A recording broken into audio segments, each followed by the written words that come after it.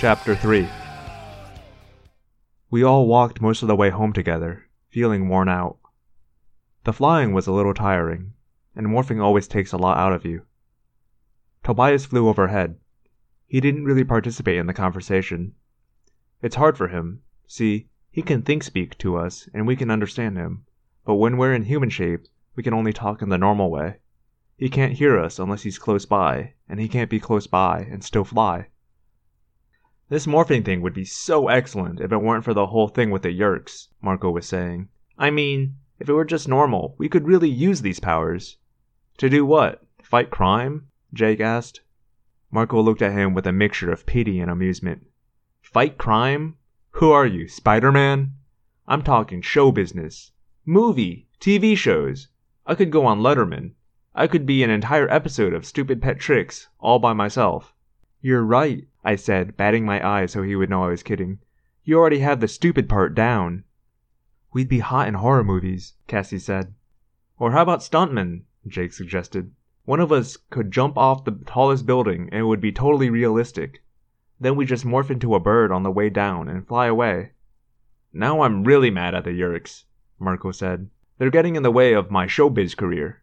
I could be a millionaire. I could be trading funny lines with Dave. I could have beautiful Hollywood supermodels all over me. Uh-huh, I said with a wink at Cassie. Lots of women love animals, but sooner or later you'd have to change back into your actual self, Marco. And then boom, they'd be out of there. We walked along the boulevard that goes by the construction site. It's this huge area of half-finished buildings with rusted earth movers and cranes and backhoes scattered around. I guess it was originally going to be a shopping center, but for some reason they never finished it. We didn't take the shortcut through the construction site like we would have in the old days, though. See, it was at this construction site that we saw the Andalite Prince's damaged fighter land. It was here that the Andalite warned us of the Yeerk conspiracy and gave us our special powers. It was also here that we saw the Yeerk commander, Visser III, murder the Andalite Prince. Visser III is the only one of the Yeerks who has the same power to morph. Visser III is an Andalite controller, meaning he has an Andalite body. A human controller is a Yeerk with a human body. A Taxxon controller is a Yeerk with a Taxxon body. You get the idea. Visser III is the only Yeerk to ever capture an Andalite body, so he's also the only Yeerk who can morph. That night at the construction site, he morphed into some creature from a far-off planet. A huge, horrible creature. And then he took the Andalite and... You know what? I don't really want to talk about that. You'll have to ask Jake. We all fell silent as we passed by the site. Then I noticed that Cassie had stopped walking and was just standing there. I went back to her and realized she was crying. Are you okay? I asked. She shook her head. No. Are you? I sighed. Flying around in the sky had been a wonderful distraction, but my head was still full of awful memories. I guess not, I admitted. Last night I had a terrible nightmare about the Yeerk pool. I was back down there in that vast open cave, and I was hearing the screams and cries of people being dragged to the pool. Cassie nodded. You know what's worse than the screams? The way they stop screaming once the Yeerk is in their heads. Once they've become controllers. Then you know they are slaves again. Lost. Like Tom. We both turned.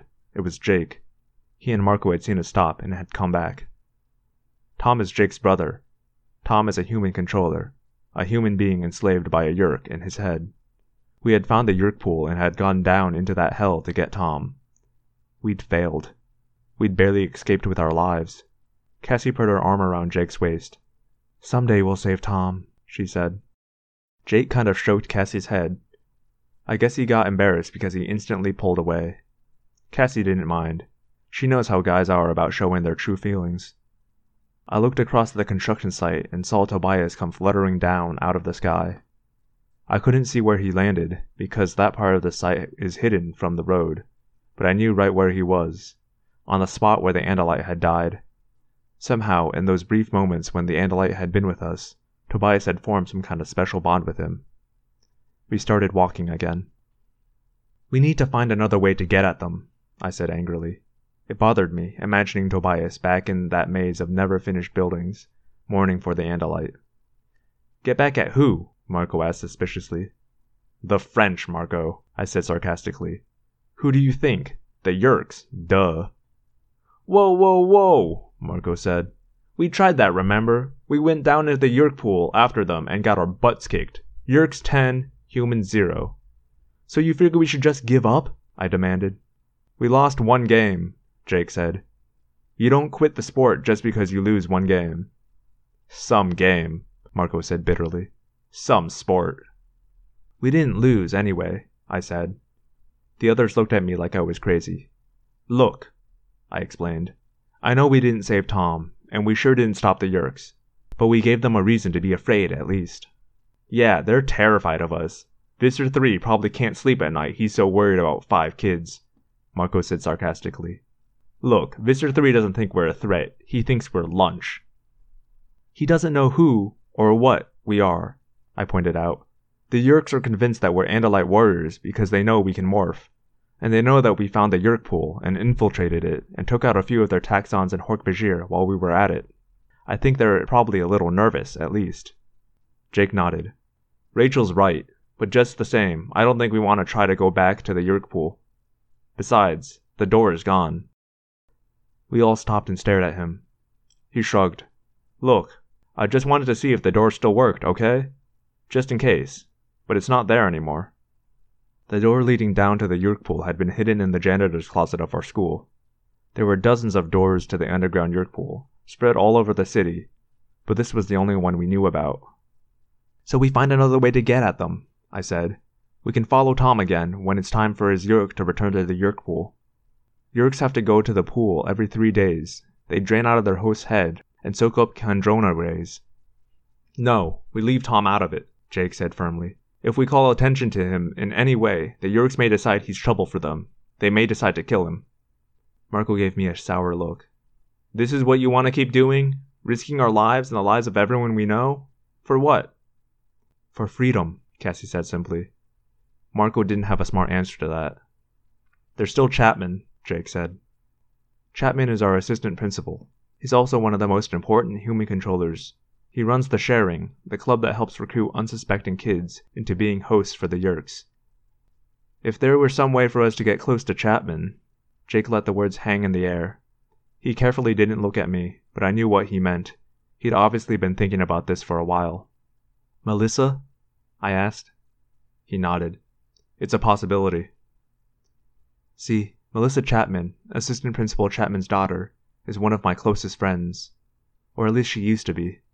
The last few months, she'd been acting very strange toward me, like she didn't care anymore. We take gymnastics together. Actually, we got into it at the same time. You know, something to do together. I don't like using a friend this way, I said. Oh, suddenly the mighty Rachel is weaseling, Marco crowed. You don't like using your friends? You're pretty willing to risk my life. Sure, Marco, but who said you were my friend? Very funny, Marco said. But at the same time, he looked a little hurt. Kidding, Marco, I said. Just kidding. Of course you're my friend. But you're an Animorph. Melissa is just an innocent bystander. I wish I had never come up with that word, Marco said. Animorph. Give me a break. Rachel, Melissa's father is one of the main controllers, Jake said gently, ignoring Marco. She's in this whether she likes it or not. I felt a bitter taste in my mouth. Jake was right, of course. Chapman was the logical lead to follow, and Melissa was our way to get close. It made sense. It made sense for me to betray an old friend. It also made me feel like dirt. Chapter 4. The next day after school, I headed for my gymnastics class at the YMCA, which is just across from the mall. They have a big indoor pool, so the entire building always smells of chlorine, except for the weight room, which just smells like sweat. My class is taught in a smaller room, with blue mats covering the floor. We have balance beams and uneven parallel bars and a vaulting horse with a springboard. I'm okay at vaulting and the parallel bars, but I'm pretty lame at the balance beam. To be honest with you, it kind of scares me. It takes such total concentration. It's not one of those real serious gymnastics classes. I mean, none of us are going to be going to the Olympics. When I started out, I had dreams of being the next Sharon Miller. But then I started to grow. I'm pretty tall now for my age. People look at me and say, "Oh, you're going to be a model," not, "Oh, you could be a gymnast." Most of us in the class are too tall or too heavy to ever be a serious gymnast. We do it for fun and for exercise. I do it because I've always thought of myself as kind of clumsy. My mom says I'm not, but that's how I feel anyway. Besides, it's just cool hitting the little springboard and flipping through the air to bounce off the vaulting horse and stick the landing. Not as cool as flying, maybe, but fun just the same. Melissa Chapman was in the locker room changing into her leotard when I came in. She was the exception to the rule in our class. She does look like a gymnast. She's small and thin, even though she doesn't starve herself like some fools who want to get into gymnastics. She has pale gray eyes and pale blonde hair and pale skin. She looks like one of those solemn elves in a Tolkien book. At first glance, she looks delicate, but when you look a little closer, you see strength there, too. Melissa gave me the kind of not very warm smile she always gives me lately, like she was distracted or thinking about something more important. "Hey, Melissa," I said. "How's it going?" "Fine. How about you?" "Oh, pretty much the same thing." That was a lie, of course. But what was I gonna say? "Yeah, Melissa, same old, same old. Been turning into animals and fighting aliens. You know, the usual." Melissa didn't say anything else. She just adjusted her leotard and started to do a few little stretches. That's the way it was. We said hi, but not much more. It used to be we were very close. She was my second best friend, after Cassie. "Melissa, I was thinking, maybe you'd like to walk over to the mall with me after class? I have to buy a new pair of sneakers." "The mall?" She stammered a little and then started blushing. "You mean go shopping?" "Yeah, you know, walk around and look at stuff and check out the cute guys and diss the snotty woman at the perfume counters." I tried to sound casual, like it was no big deal. In the old days, it would have been totally nothing, but now Melissa looked like a trapped animal. When had Melissa and I gotten to be such strangers? I'm kind of busy," Melissa said. "Oh, that's cool, I understand." But I didn't understand. Not at all. She started to walk away. I was going to let it go, but then I remembered. This wasn't just about a friend who had drifted away. This was about her father, one of the leaders of the controllers, one of our most dangerous enemies. I grabbed her arm. "Melissa, look. I feel like we've kind of gone different ways, you know? And I miss you." She shrugged. "Okay, well, maybe we could get together sometime." "Not sometime, Melissa. That's just you blowing me off. What's going on with you?" "What's going on with me?" she echoed. For a moment, a look of extraordinary sadness darkened her eyes and tugged downward at the corners of her mouth. "Nothing's going on with me," she said. "We better get out there or Coach Elway will have a fit." She pulled her arm away. I just watched her go. I felt like a complete and total jerk. Something had happened to Melissa, and I hadn't even noticed. She was my friend and something had changed in her, and I hadn't seen it. I'd just gone my own way. And now I was only acting like a concerned friend. The truth was, I was only paying attention for my own reasons. I wasn't able to concentrate on the lesson. Not concentrating when you're doing gymnastics can be painful. I slipped on the balance beam and banged my knee so badly I cried. Melissa was the first one to rush over, and for about 10 seconds she was the old Melissa. But by the time I'd gotten back up, she was off across the room in her own little world again.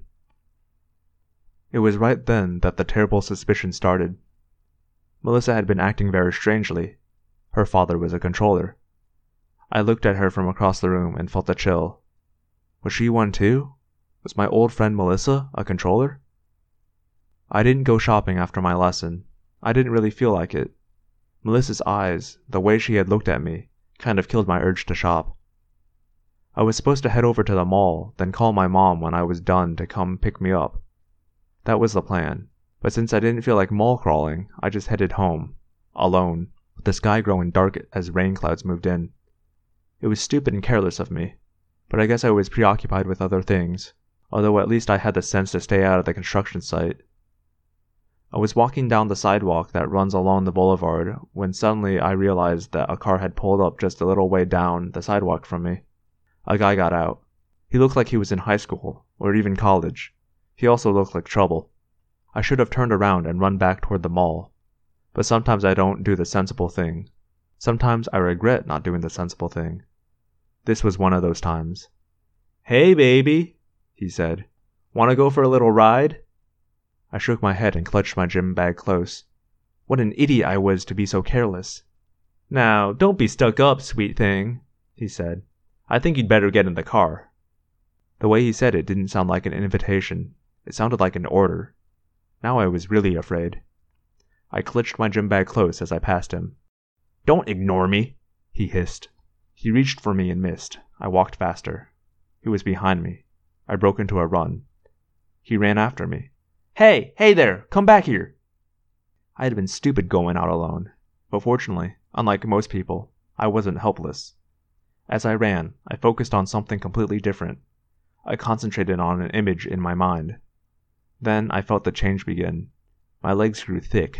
My arms grew bigger. I could feel myself growing large and solid. I felt this squirmy sensation of my ears becoming thin and leathery. But it wasn't enough to just look creepy. This guy had made me mad. I wanted to scare him half to death. My nose suddenly began to sprout.